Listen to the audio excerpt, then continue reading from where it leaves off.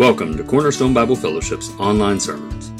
Join us each week as we dig into the truths of God's Word. You can find our sermons online at cbf.us/sermons. We'd love to have you join us for our worship service on Sunday mornings at 10 a.m. at our campus at 7351 Warden Road, Sherwood, Arkansas. Now, let's listen to this week's sermon. Well, good morning. It's good to see you here today. And if you would, take your Bibles and open them to the Gospel of John. John chapter 21, the last chapter. After almost a year and a half in the Gospel of John, we are coming to the end. Hope that you gained some insight into the Word of God by looking through this wonderful book. I'll give you some information in the next week or so about what we'll look at next.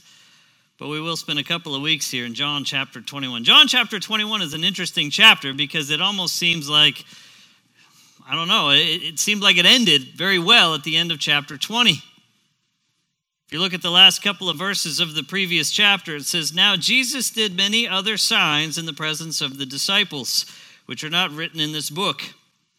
But these are written so that you may believe that Jesus is the Christ, the Son of God, and that by believing you may have life in his name." That seems like a very good summation of a book. This is why I wrote the book. This is the point. Everything in it leads to this, that you would have life in his name. And then we go immediately into chapter 21. And chapter 21 really serves in many ways like an epilogue to the book. If you look at the opening of the Gospel of John, the first 18 verses, John chapter 1, verses 1 through 18, it's kind of like the prologue.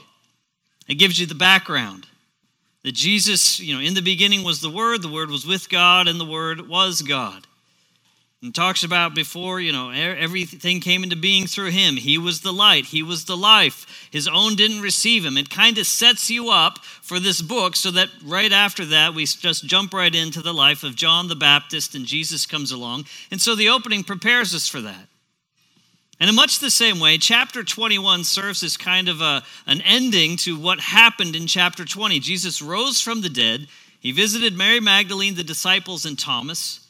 Gives them their instructions, as the Father sent me, so I am sending you. He even sums it up with Thomas, doubting Thomas there. "Have you believed because you have seen me? Blessed are those who have not seen yet believed."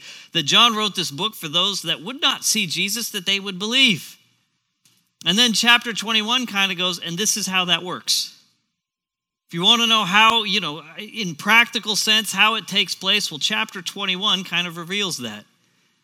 What I find interesting about chapter 21 is that it has become, for many people, one of the most loved chapters of the book of John. Back in the 1800s, there was a pastor by the name of William Krummacher who had 14 different sermons on this chapter.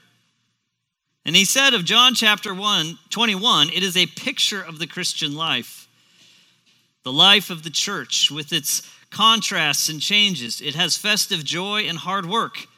It has poverty and abundance, failure and success, humility and loftiness, activity and rest, losing and then finding the Lord, longing for him and rejoicing in his presence. In other words, everything that's in the Christian life we see in John chapter 21. We see the life that is powered by the Holy Spirit, powered by Jesus Christ working through us.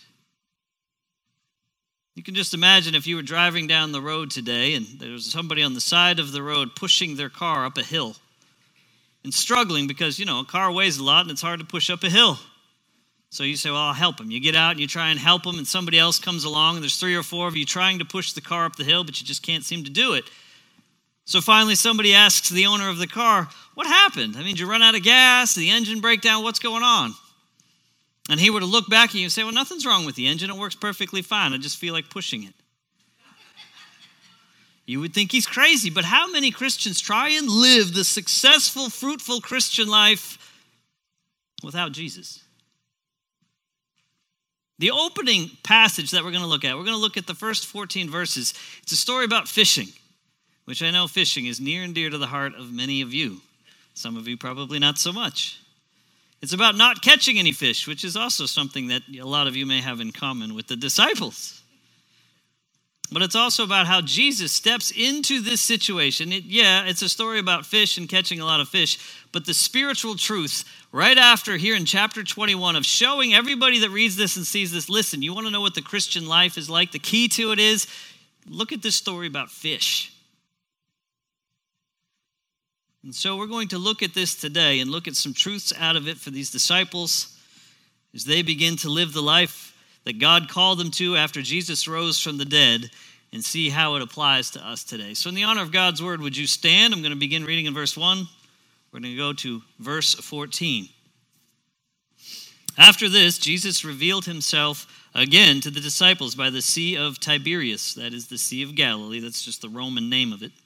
He revealed himself in this way: Simon Peter, Thomas called the twin, Nathanael of Cana in Galilee, the sons of Zebedee, and 2 other of his disciples were together. Simon Peter said to them, I'm going fishing. They said to him, we will go with you.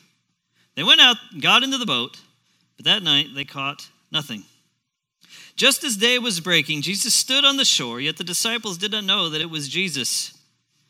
Jesus said to them, children, do you have any fish? They answered him, no. He said to them, cast the net on the right side of the boat, you'll find some. So they cast it. Now they were not able to haul it in because of the quantity of fish.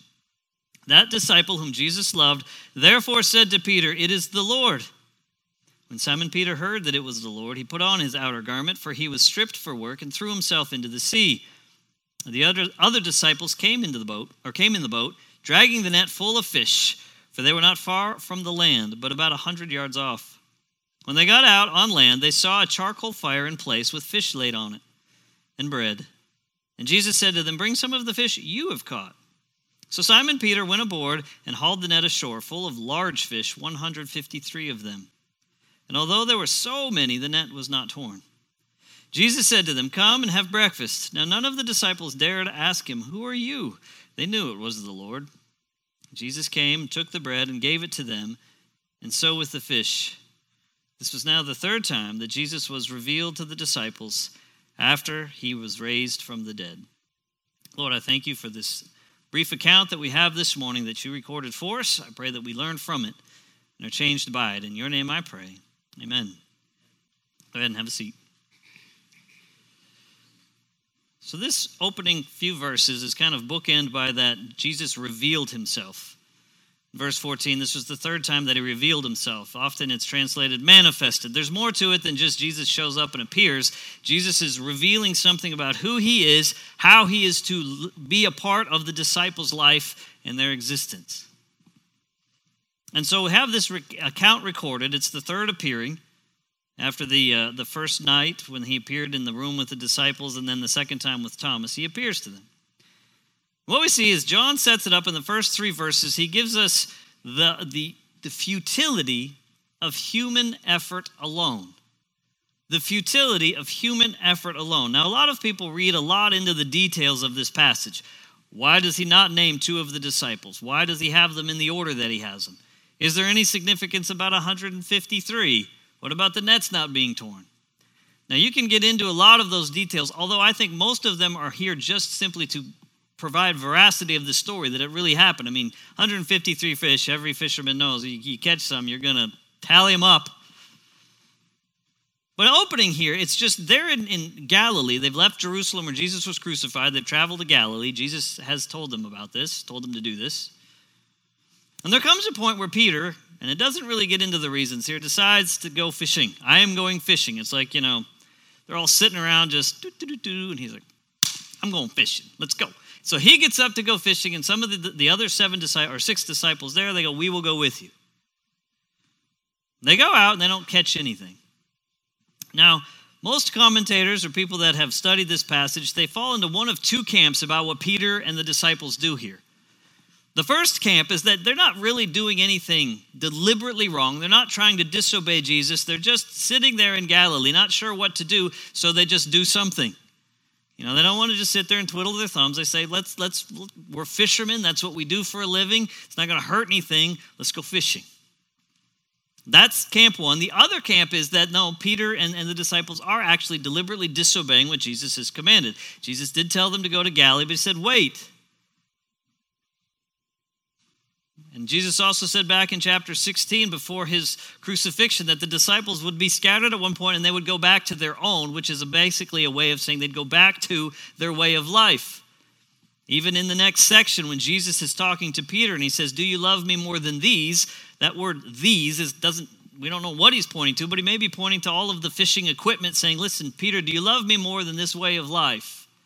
In other words, Peter is disobeying, saying, okay, everything great just happened with Jesus rising from the dead, but I'm going back to fishing. What's of note is whichever camp you fall in, Peter's just doing something, the disciples are just doing something for lack of doing nothing, or they're deliberately disobeying, it really brings out the point of the human futility, the human effort alone futility. When you look at the first idea, that they just do something for the sake of doing something, practically that made sense, didn't it? They were fishermen. Maybe they needed some money. Maybe they were hungry. So let's go fishing. That's something that they would do.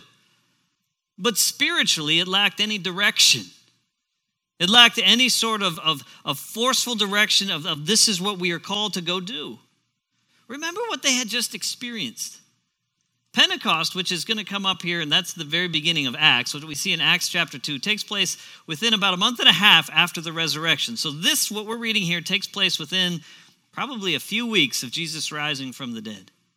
Jesus, the person they had followed for 3 years, rises from the dead, sees them on a couple of occasions, gives them specific commands, as the Father sent me, so I am sending you, talks about forgiveness of sins, gives them all of these commands, says, now wait, the power of the Holy Spirit will come upon you. But Peter just, through all of that, goes, let's just get back to fishing.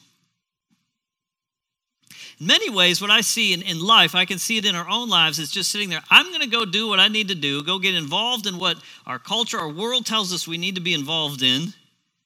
And if some spiritual thing comes along, some area where I can get involved, makes itself plain to me and doesn't really upset my life, then I'll get involved in it. Spiritual drift is what I call it. We just kind of go along, and if something happens, great, but if not, I'm just going to continue to live my life. There's no focus. There's no direction. We see this, let me give you an example in life. When we talk to our kids or our grandkids, our children, we often ask them the question, what do you want to be when you grow up? What do you want to do when you grow up? And then what we're asking them is, what kind of vocation do you think you're going to be involved in? When they're really little, it's a ballerina, an astronaut, a football player, whatever, and that's fine. That's great, but as they get older and you really say, hey, this is something you need to think about. I've asked my kids these questions, and as they get older, I'm serious, you really got to start thinking about this. This is important, and I'm not saying it's not.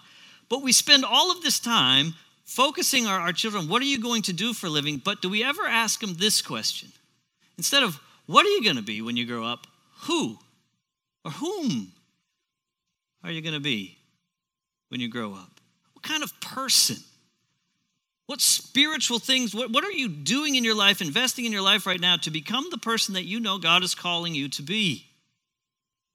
We spend all this time talking to them about their job. I think of my own life. When I was in high school, I had no earthly idea what I was going to do. I went to college because that's just what you did. My first major was going to be a writer. After I got my first paper back and it said C, you should probably do something else, to that effect. I was like, all right. Then I was psychology for like 20 minutes. And I picked business administration because it was easy. I managed hotels for a while. Then I've told you this before. I was thinking about going back to be an architect, maybe owning a laundromat or something like that, or be a pastor.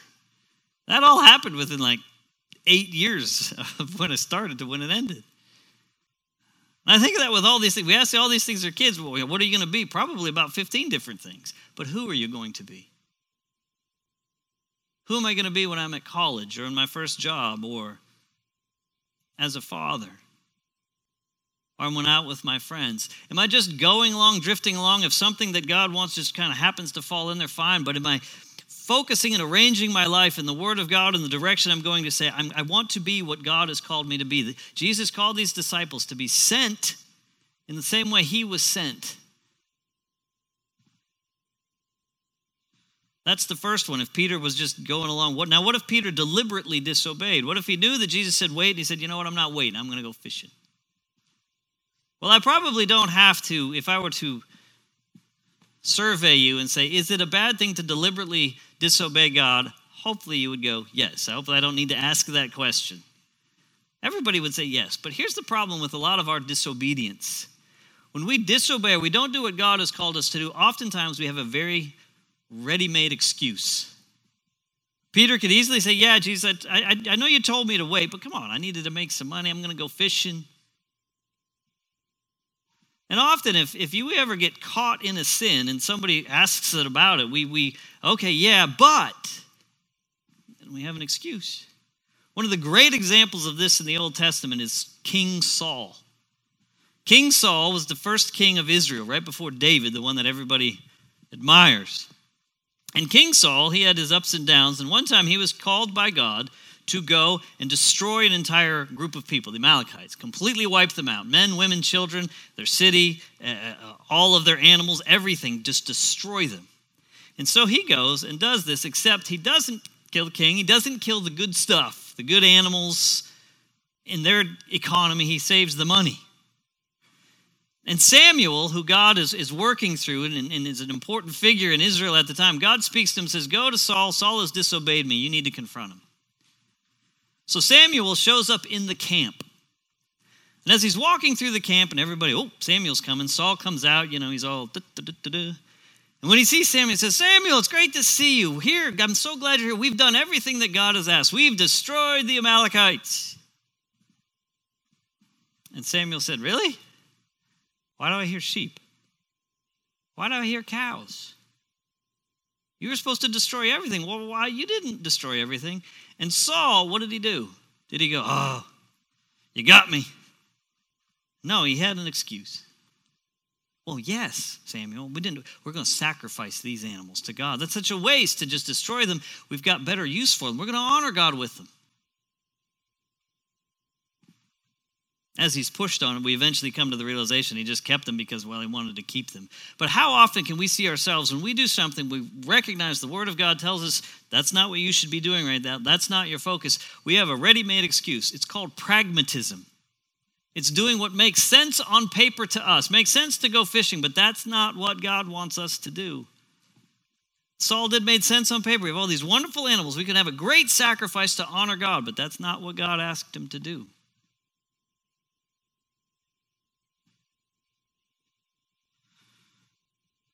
We have those issues in our own lives today as well. As a pastor, I've dealt with many, especially parents, fathers, that spend so much time working, burning the candle at both ends, just working so hard as that, well, I got to provide for my family. I got to give them everything they could possibly want, bigger house, nicer cars, pay for their college, do all of these things. And yeah, I'm going to be absent from their life. I'm not really going to invest in their life in any sort of spiritual sense. I may drag them along to church once in a while when I go, but I'm doing these things to provide for them. Practically, pragmatically, that makes sense, but is that what God wants when he says, raise your children in the fear and the discipline of the Lord? As a pastor, you have the temptation sometimes to preach what people want to hear. Paul, when he wrote to Timothy, says the day is going to come where people want their ears tickled. They want teachers. They'll gather teachers that are tell them what they want. And as a pastor, I see many of them, they'll go out there and they'll say what people want to hear to gather bigger and bigger crowds. Practically speaking, isn't that right? We want a bigger and bigger crowd. But that's not what we're called to do. And what happens so often, I see this with many people, on the surface, they look like their lives are great. Nice house, good family, go on vacation, they get to go out to eat a couple times a week, things are good, watching their shows, have their hobbies. But and I get this sometimes a little view into a lot of people's lives as a pastor, they just kind of go, but something's missing. Yeah, I know, everybody that looks at my life, they think it's great. But there's an emptiness. I'm not sure what it is. And it's what you see with the disciples here. They're just pursuing something else, and they've set Jesus off to the side. And I would have a tendency to think there's a number of people listening to my voice, whether here or online, that are kind of in that camp. They're pursuing all of the things the world says, but they may have set Jesus off to the side and what he clearly commands them. So then we move to verse 4 and we see the second point, and that is the fulfillment then of the combined effort. The fulfillment of the combined effort. Jesus shows up. It says, just as day was breaking, so they have been fishing all night long. All of a sudden, there's this figure on the shore. They're about 100 yards off, football field away. And Jesus says, shouts out there to them, children, you don't have any fish. Now, that word children seems kind of like a dead giveaway, but think of it more like a coach when he refers to his players as boys. They might all be men, but he's like, boys, let's get out there. You know, he says something to them, gets their attention. And this is a Greek, it's a double negative, so it's it's asked in such a way as anticipating the answer no. It's kind of sarcastic. Hey, you ain't got any fish, do you? Which I'm sure after a whole night of work, you're like, yeah, thanks, man, appreciate that. No, we don't have any fish. So then he gives them advice. Don't you love it when you work at something and it doesn't work, and somebody who you don't even know comes along, let me tell you what you should do. And you're like, yeah. Try to throw the net on the other side. Now, this is not a boat like a cruise ship that's several hundred yards across. It's maybe 15 feet wide. So the idea that there's all night long no fish on this side, but a whole bunch, a stone's throw over here on this side, But they do it. They drop the net and boom. Biggest catch of fish they've had in a while. Can't even get the nets in. There's just so many fish. And John, you can imagine, they're all doing all this stuff, and John's kind of looking on the shore and going, hey, that's Jesus. And Peter, and a lot of this chapter is about Peter. Peter's so overwhelmed. I mean, it's called he's stripped for work. He's down to virtually nothing because it was hot. Throws on a garment because he doesn't want to show up to Jesus with just in his work outfit. So he jumps in the water and he swims to the shore. He's just overcome with what Jesus has done, that Jesus is here. And it's very similar to an account earlier. You see it in Luke chapter 5. There, Jesus is in the boat with the disciples when they're fishing. Once again, they didn't catch anything. And Jesus gives them some direction. They try his direction. And this time, it's so heavy it almost sinks the boats. And there, Peter's in the boat with Jesus. And so as this is going on, Peter looks at Jesus and he says, depart from me, I'm a sinner. He's just so overwhelmed with who Jesus is and what Jesus has done. And he's so aware of who he is. He's just overcome with worship. And here he swims in. He doesn't give us the great details, but he's so overcome. He's got to jump in the water. It's just Jesus has done this great thing through us by catching fish. And it speaks to us today.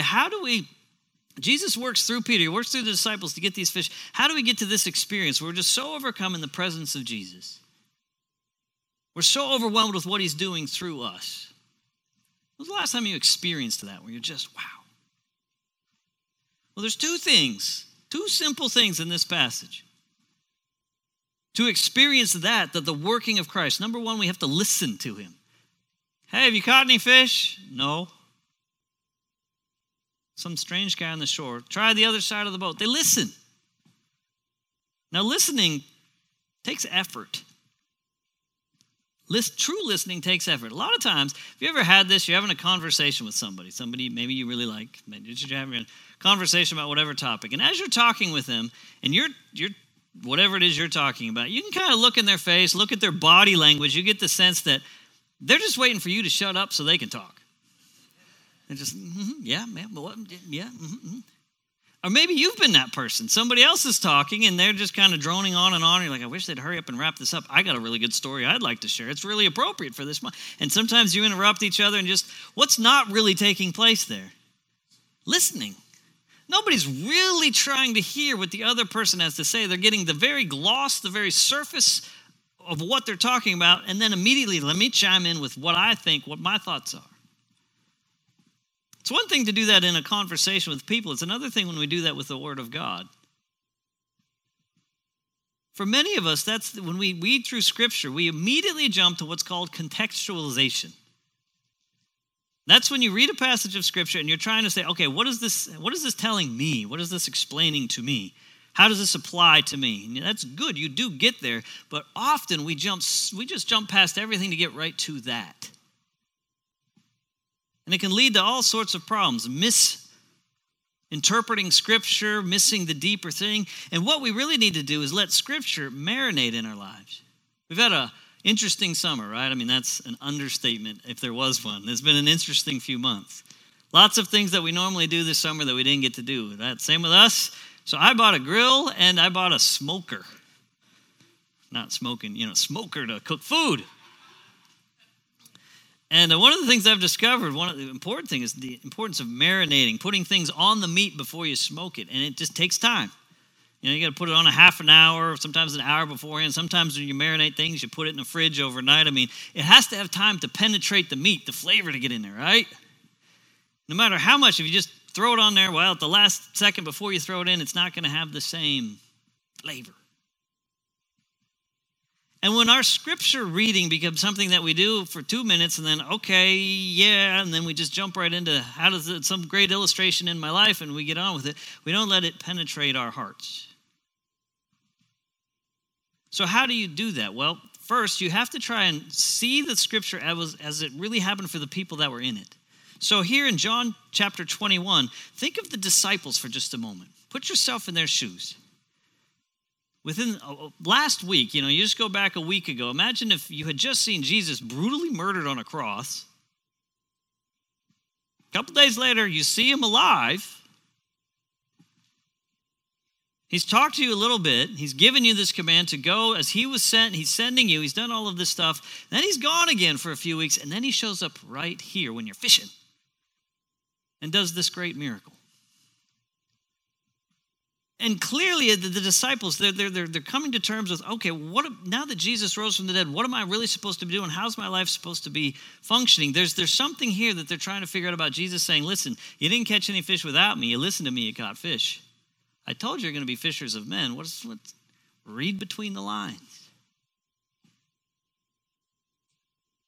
And so we read, how does this speak to the people that were the original, participants? And then the second level is, how about the people that originally read this? John wrote this gospel about 40, 50 years after this event. He wrote it to the early church that was under severe persecution.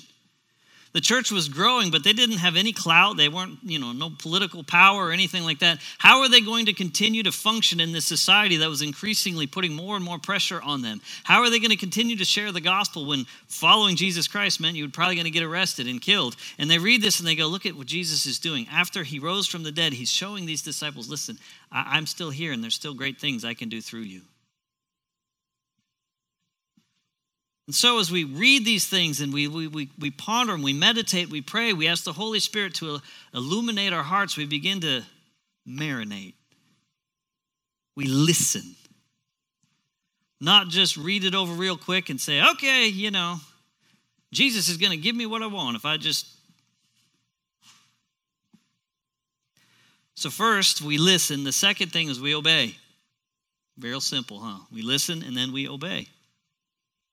Jesus had cast the net on the right side of the boat. It doesn't make a tremendous... Probably they're like, really? There's the other stuff? Okay. But they do it. They do it. They get something from Jesus that doesn't practically make sense, but it's what he's telling us to do. In James, when James wrote his great book, one of the most memorable passages, he says, do not just be hearers of the word, be doers also. One of the biggest traps we can find, and especially in Western Christianity, is we can be great hearers of the word.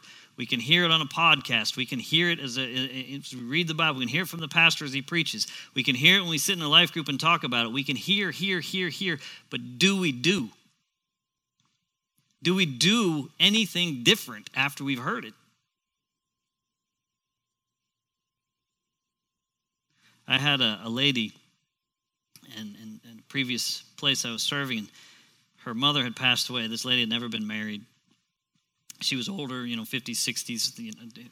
To not be married, she was never going to get married. When her mom passed away, it was a very big deal in her life. And she struggled for a little bit, and then one day she was a regular, would come to church, she would be there. And she came to me one time and said, listen, I want to talk to you, Pastor, which is always a scary thing because I've had some, okay. She said, the next time the church does one of these mission trips, I really want to go. I've always felt that I should go on these mission trips. I've really felt God call me to do these things, but I just have never done it. And now I think I'm going to.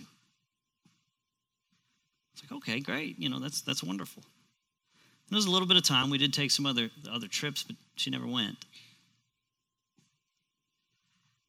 One of those things as I look is this is somebody who could hear the word. It kept penetrating. They heard it. They knew it. They knew God. The Holy Spirit was moving in their lives, but instead of the next step wasn't there. And what we see, this fulfillment of the combined effort is Jesus could have caught the fish without the disciples. He could have done everything without it. He doesn't need us for anything, but he chooses to work through us. He chooses to say, listen, you get to participate. When we had baptisms last week and we saw these people being baptized, every one of them would have a story where somebody else came into their life and did something that led to that moment. God worked through somebody else to get to that moment. We see so many times in our lives, God works through us. And like Peter, that's what leads to worship. When our lives are focused, we're not just drifting along, we're not just doing whatever, not disobeying God, but we're hearing what he has to say, we're doing what he has to say, and we see things change.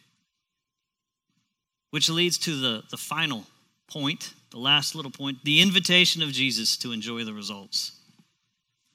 The invitation of Jesus to enjoy the results. Verse 9, they get on the land.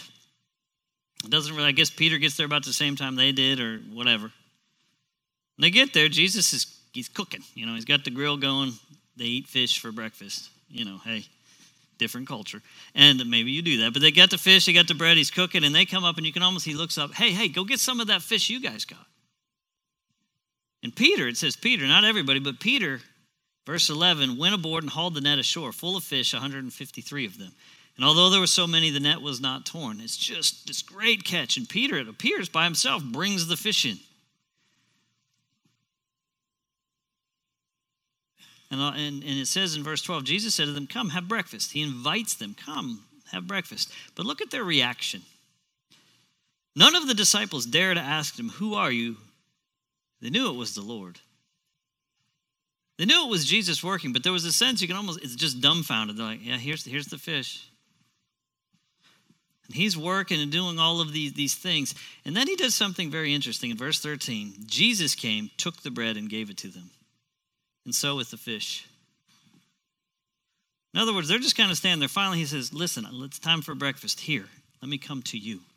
Come be with me. Enjoy the fruits of what I've done through you with catching these fish. Now, it's fishing, but there's a bigger spiritual sense of Jesus saying, listen, as I work in this world through you, let's have communion. Let's have celebration. You see, I think for some of us, our approach to God, whether we want to admit it or not, is we see God as kind of this overbearing parent that is only ever upset with us because of our failures. A few years ago, there was a term that was described called a tiger mom. The idea was a mother that was so overbearing on her child that whatever the child was doing, there was a sense you better be absolutely perfect or we're just going to, if you play an instrument, you're going to play that instrument for hours until you're a virtuoso. If you're going to be in some athletic event, you better be the best. Academically, you better be straight A's. Just a constant state of, and for many of the kids, there was a sense of my only point in existing is trying to measure up to this unimaginable demand, unachievable demand. And for many of us, our relationship with God is I got to do all these things to please him, to make him love me. I fail so many times, all he ever sees is my failures. And we forget our failures are the point of why Jesus came. Yeah, you're going to fail. I'm going to fail. We're never going to be perfect. If that was what was demanded of us, we failed. But Jesus came because of that failure. Jesus' death on the cross overcame that. Jesus is what gives us the access to the Father. Yes, we pursue righteousness and holiness, but when we don't measure up, he doesn't sit there and go, he says, you can still come and have breakfast. Yes, you guys did the fishing thing and you should have, and I'm the one that had to come along, but come. I still love you. You're still my guys. We don't see what happens before we get to next week when he really particularly talks to Peter. He has some specific things for Peter. But I can just imagine what it was like to have breakfast with him that morning. And the encouragement is, as we go through life, we're not just drifting along, we're not disobeying, but we're listening to what Jesus has to tell you. We're obeying what Jesus has to tell you. We're doing the things. There are going to be moments where we see fruit, we see things changing in our life, and he says, let's celebrate. Peter jumped out of the boat, swam to Jesus. Depart from me, I'm a sinner. It's just, I'm overwhelmed with your presence. When was the last time you were overwhelmed with the presence of Jesus in your life? Because, man, you've done great things. I don't deserve them, but thank you so much. I'm just in awe in your presence. This little account of just catching a bunch of fish gives us such a picture of the Christian life, doesn't it? We drift away, we do our own thing. Jesus steps in, listen, follow, obey me. Okay, we do. Wow, look at what Jesus has to do. Not just about fish, but the spiritual growth. And then the fellowship, the joy. It's what that Pastor Krummacher said. Poverty and abundance, failure and success, humility and loftiness, activity and rest, losing and finding the Lord, longing for him and rejoicing in his presence. Only Jesus can do that in a story about catching fish. I want you to bow your heads this morning. I shared just a few moments ago that for many people, when I talk to them, they have the trappings. When people look at their life from the outside, just a superficial level, it looks very successful. Like they should be happy, they should be satisfied, life should be good. But many of the people I talk to, they say, Pastor, there's still just an emptiness. And for so many of them, I think it's just almost what you see with the disciples here. They're just kind of drifting along. Their focus in life is on some sort of world-promised happiness that maybe they've even achieved by the world's standards, but there's still something missing because they're not focused on what Jesus Christ is calling them to do in their life. Whether it's missions or whether it's just certain habits that need to change in the way they live their life, the way they relate to their spouse, the way they raise their children, the way they are involved in their church. They know there's just been things that have marinated in their life. Maybe this is you and you're saying, listen, I need right now to repent, to begin to be a doer of the word and not just a hearer. I'm going to give you just a few moments of quiet to pray, to get some things right with God as you hear this account so that you can move towards that life that Jesus has called you to do. Just spend some time examining your life this morning.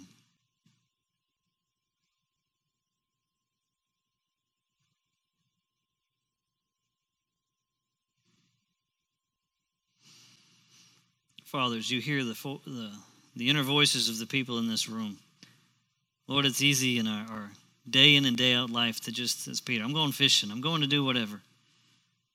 To just get involved in the pursuits that seem to make sense, that are just what we do in this world, Lord. And we sometimes take our eyes what you've called us to do. We take our eyes off of to being sent in this world to make disciples. So, Lord, this morning, for any in this room that just need to hear your voice, to call them back into obedience, to call them back to the true purpose of their existence, Lord, I pray that they would hear you this morning. Lord, when you gave that command to those disciples, it didn't make sense. Try the other side of the boat. But they listened. And Lord, there are many in this room that they know the command that you're giving them may practically not make not much sense. It may not seem to be productive. But Lord, if that's what you've called them to do, I ask that they would listen, they would do it, they would be obedient. Lord, for all of us, I pray this morning that you would allow us to just enjoy your presence, to worship you, to say you are a good, loving God who cares for us, who died on the cross for us, who works in our lives to see your purposes achieved. Lord, I thank you for that. Lord, I thank you that you caused John to write down this little experience they had some morning fishing. Lord, I pray that it would change our lives. In Jesus' name I pray, amen. Thank you all. Have a good day.